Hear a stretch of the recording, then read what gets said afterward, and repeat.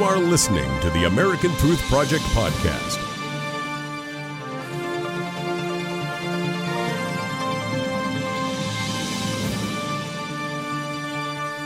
So, two large issues pending for Pompeo right off the bat. One is the upcoming meeting between Kim Jong-un and President Trump, and two is the Iran nuke deal. Joining me now, the founder of the American Truth Project and Daily Ledger contributor, Barry Nussbaum. Barry, I think Tillerson, from what I saw, was maybe the sole reason why the Iran nuke deal is not in the paper shredder right now. Graham, there's absolutely no question. Donald Trump ran on one of the main platform promises to tear up the nuke deal or drastically redo it.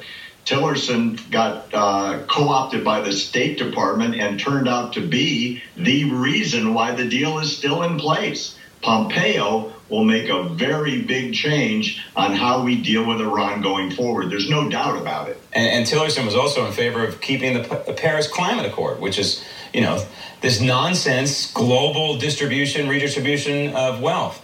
Meantime, there is more tariff talk, Barry, out there from this White House, and the markets are reacting in not a very good way right now.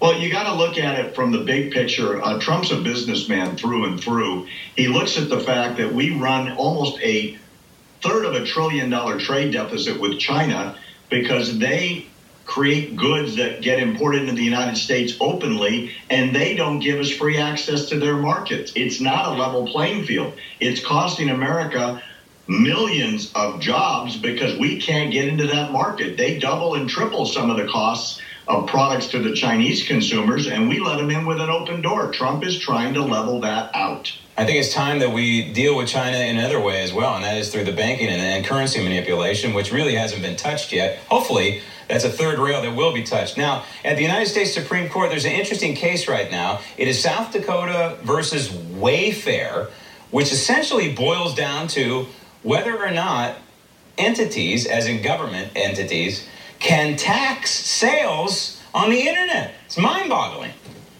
This could have a $1 billion impact per state if the Supreme Court changes things. Quite frankly, the taxes are not being collected except on a voluntary basis, mostly by Amazon. If the states win this case, there are somewhere between $20 and $30 billion in immediate tax revenue that will be leveled on these sales. And then, Graham, the fight will start between the states because they've all got different kinds of taxes pending. Yeah. Who gets to collect?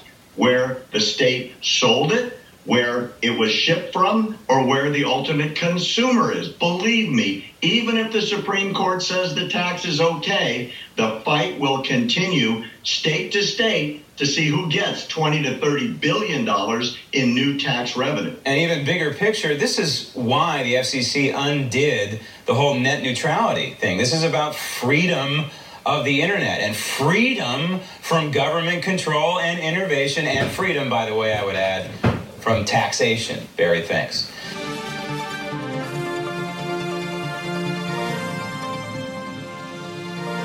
Thanks for listening to the American Truth Project, a 501c3 nonprofit. Please subscribe to our podcast and follow us on our social media channels to stay plugged in to the truth.